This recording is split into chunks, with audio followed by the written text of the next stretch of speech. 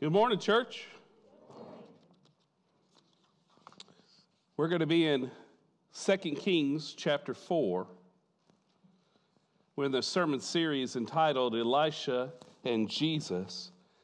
And throughout this sermon series, we're talking about what it means to live a called life. We're looking at the calling of Elisha the prophet and asking the question, what does it look like to live a called life?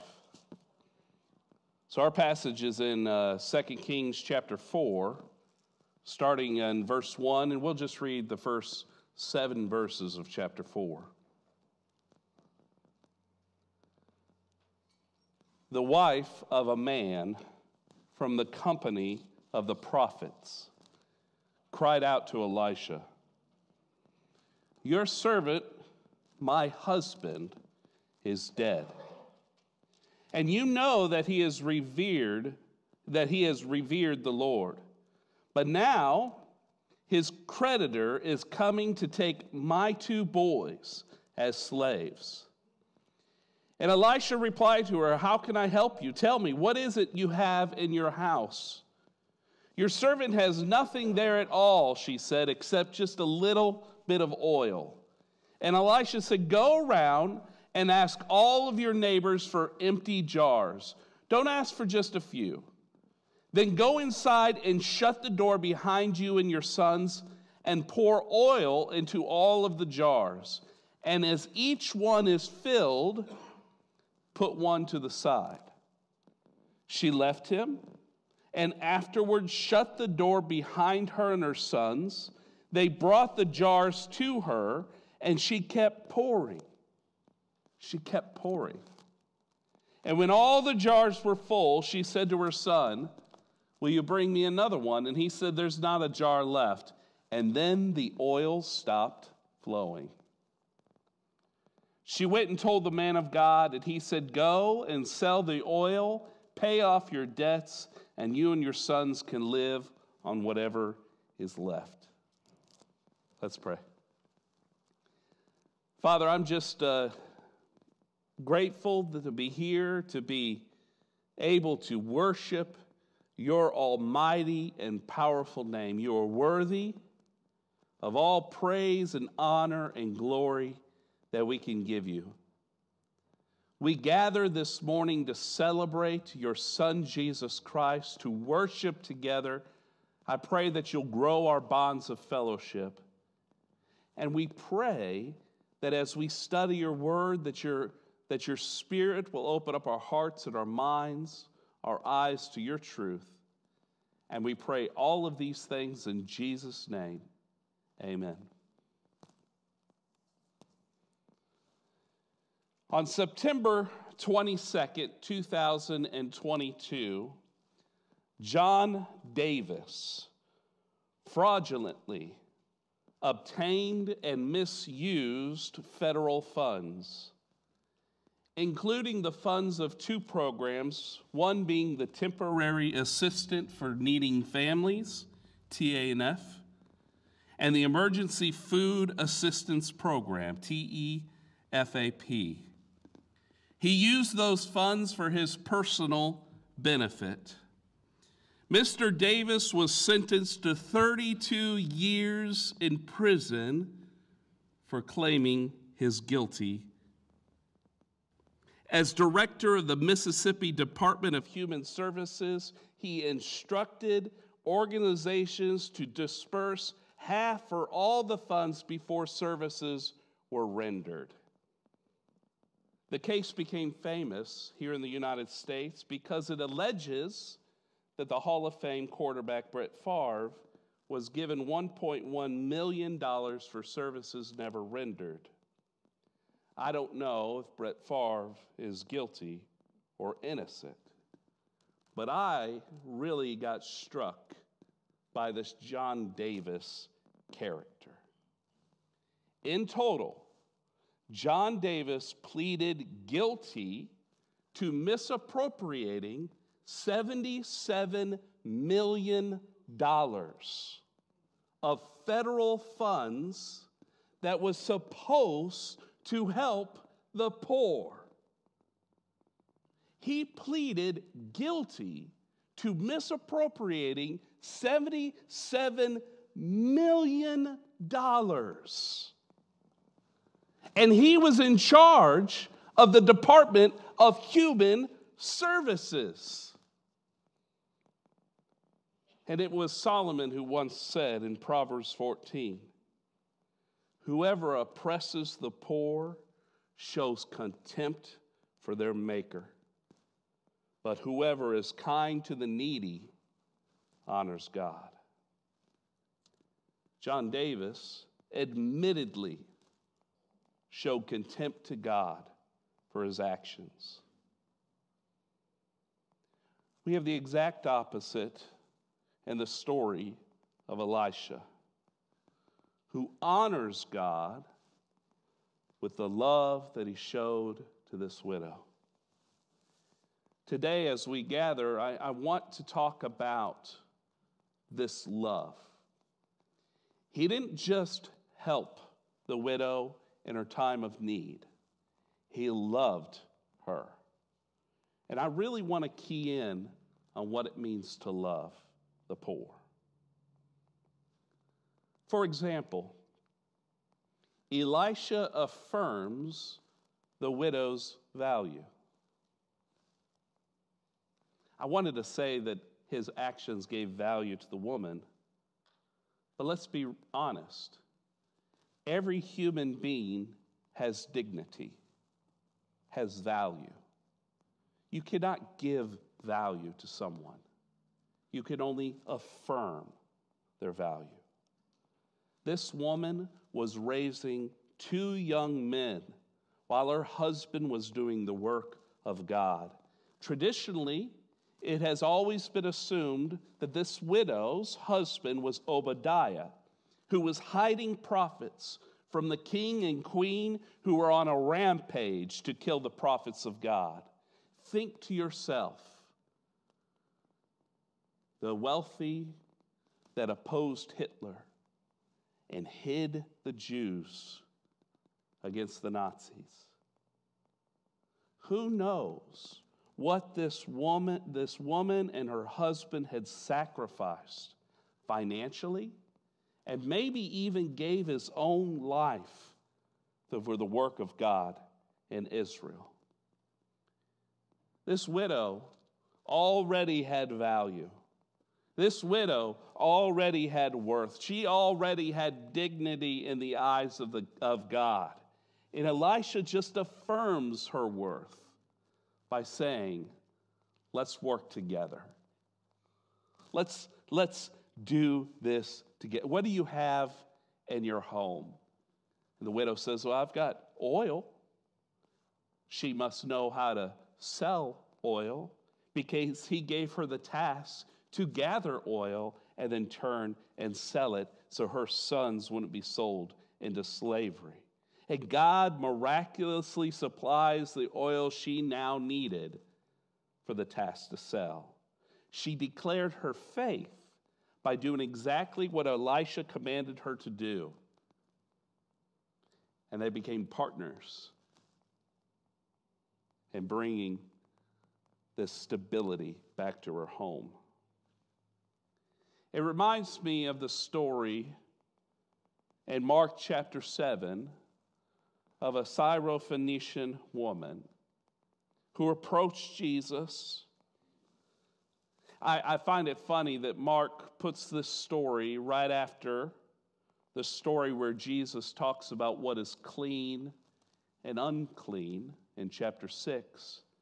And you get to chapter 7 and you have a unclean Gentile woman who marches right up to Jesus and requests healing for her demon-possessed daughter.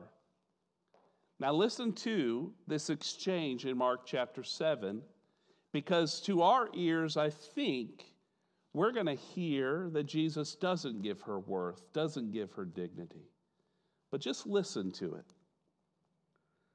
Mark tells us the woman was a Greek born in Syrian Phoenicia, and she begged Jesus to drive the demon out of her daughter. And Jesus responds with, first, Let the children eat all they want, for it is not right to take the children's bread and toss it to the dogs. She knew her worth. And I think Jesus did too, because she says, Lord, even the dogs under the table eat the children's crumb. And Jesus replied, for such a response, you may go, because the demon has left your daughter. And she went home, and she found her child lying on the bed with the demon gone. Chapter 6 of Mark was for the disciples as they talked about what was clean and unclean. And I think chapter 7 was for the disciples as well. She may be a woman, and she may be a Gentile, but she still has worth, definitely more than a dog. I don't think the disciples knew that. I don't think they believed that, but now they do. And Jesus affirms her value by healing her daughter. I believe one way of oppressing the poor is denying dignity and value through toxic charity. When we help the poor, we must affirm their dignity and worth. We don't need to be making assumptions. We don't need to make people jump through hoops. Maybe we just need to love the poor like Jesus and Elisha. Now, the second way that I see Elisha truly loving the poor is by involving the community. He involved the community. I love this part of it. Elisha sends the widow to her neighbors for empty jars. He tells her not just to ask for one jar or maybe a tiny jar. He says, don't ask for a few. Go and ask for empty jars. And Elisha knew this community. He knew this community would step up and be generous to meet this woman's needs. The community loved her well. I've told this story before, but it warms my heart so much I've got to tell it again. Years and years ago, Jessica and I found ourselves on hard times. We found mold growing on our kitchen cabinets. And as we removed kitchen cabinet piece after kitchen cabinet piece, we found 3 leaks that had destroyed our cabinets all the way from the ceiling to the floorboard. The sudden cost hit us unexpectedly, but the generosity of this community kept us afloat. Several of you came and physically helped me rebuild. Some of you gave us gift cards for food. Some of us gave us money to help rebuild this thing. It took a community of love and generosity. And this widow experienced this same kind of warmth of community. She had a need, and they showed up. Mark's gospel also tells us a story, but this time about a community that did not show up. You can find this story in Mark chapter 5, and this is how it begins. When Jesus got up out of the boat, a man with an impure spirit came from the tombs to meet him. We're told this man lived among the tombs, and no one could bind him anymore, not even with a chain. For he had often been chained hand and foot, but he tore the chains apart. He broke the irons on his feet, and no one was strong enough to subdue him. Night and day, among the tombs and in the hills, he would cry out, and he would cut himself with stones. I guess the community maybe tried to help. They bound this man with chains in the tombs. But the power of the demons inside him were too strong, and he broke out. The whole situation to me sounds terrifying.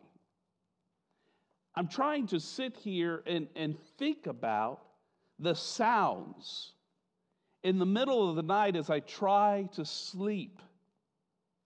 The sounds of this man screaming.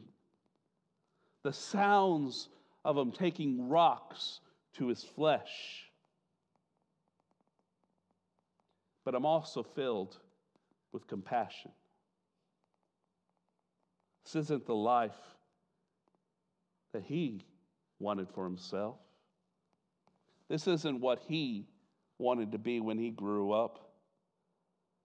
This isn't the life his family wanted for him.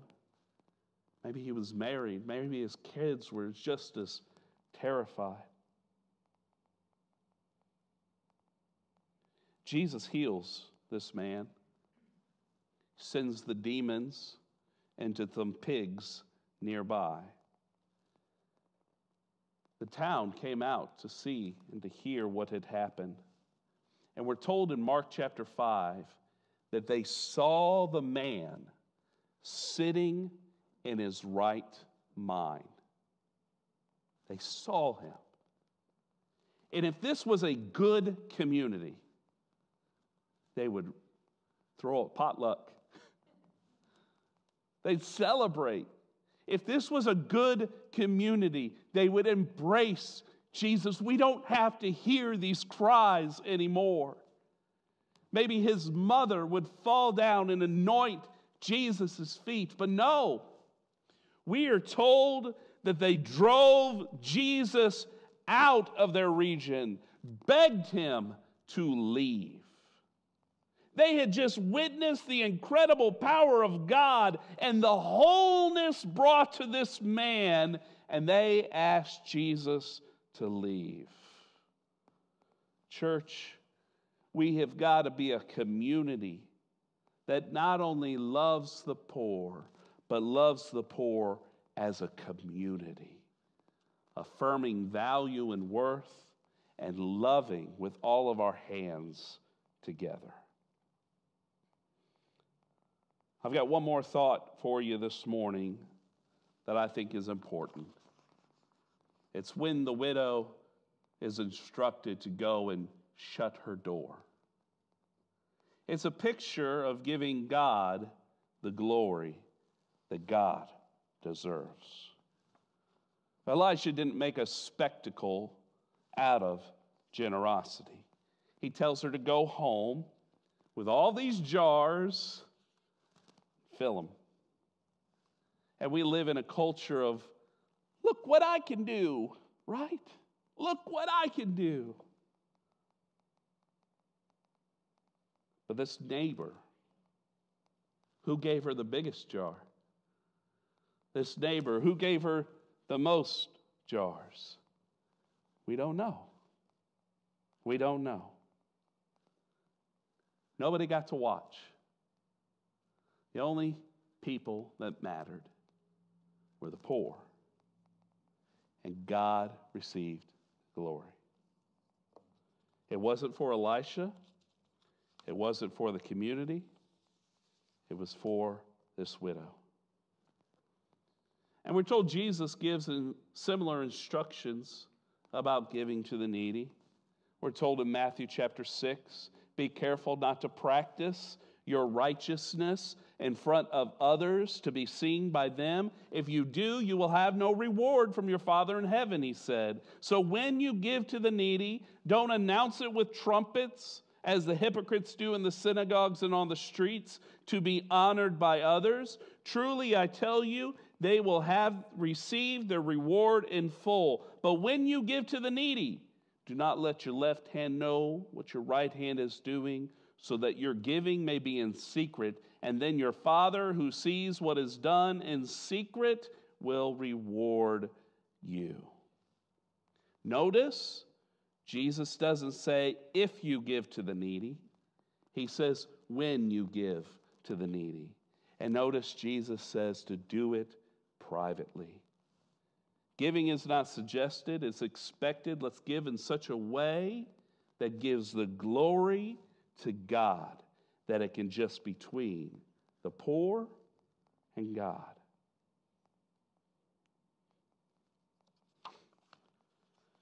This was a difficult week for me. I've been troubled in my spirit a bit. Gina passed away. Some of you know Gina as the woman who lived in our woods. But those who got to know Gina knew she had cancer. And she had an addiction that kept her from being able to have stable housing. As a community, we fed her. We tried to keep her warm, offered her assistance, and ultimately cancer took her life. And as I reflect, I hope we loved her well. I bring this up not as a way to bring spotlight on this community, but to bring a spotlight on her. I desperately want to be a community that could be a place of transformation. That whoever meets our community, through the power of God, their lives are changed. In order to accomplish this goal, we've got to love people well. We have to affirm dignity. We have to involve ourselves as a community. And ultimately, we have to do it in such a way that brings glory to God. For some of you, maybe hearing this story of Gina might prompt you to open your eyes to those who enter our community. For some of you who knew her as the woman who lived in the woods, let's give her dignity by speaking her name. And for those who loved her well, let's give glory to God. And what a transition to communion. Because, just like Gina, we all come to a place in our lives where we need to make decisions. And though some of us are wealthy and some of us are poor, we all come to the table on the same level. Though some of us are older and some of us are younger, we all come to the table on an equal level. We get the same amount of bread. We get the same amount of juice, because there's no favoritism in the kingdom of God. I need God's mercy. I need God's grace just as much as you do. And so let's meditate on this and ask God to change our hearts for the poor and for the community around us. We have 3 stations set up. I encourage you to go to one of these stations, take the cups. The juice is on the top, the bread is on the bottom, and we'll take communion together as Dustin instructs us. Let's go to the Lord in prayer as we prepare our hearts for communion. Father, I'm just so grateful for the story of this widow. Grateful that you have put this on our hearts. We'll always have the poor among us, Lord. And so I just ask that we can have your eyes, that we can see as you see, that we can love as you loved. Father, we know that this is possible through the resurrection power of your Son, Jesus Christ. And as we come with equal hearts and souls to your table, I pray that your sacrifice will unite us as a body of Christ. And we pray these things in Jesus' name. Amen.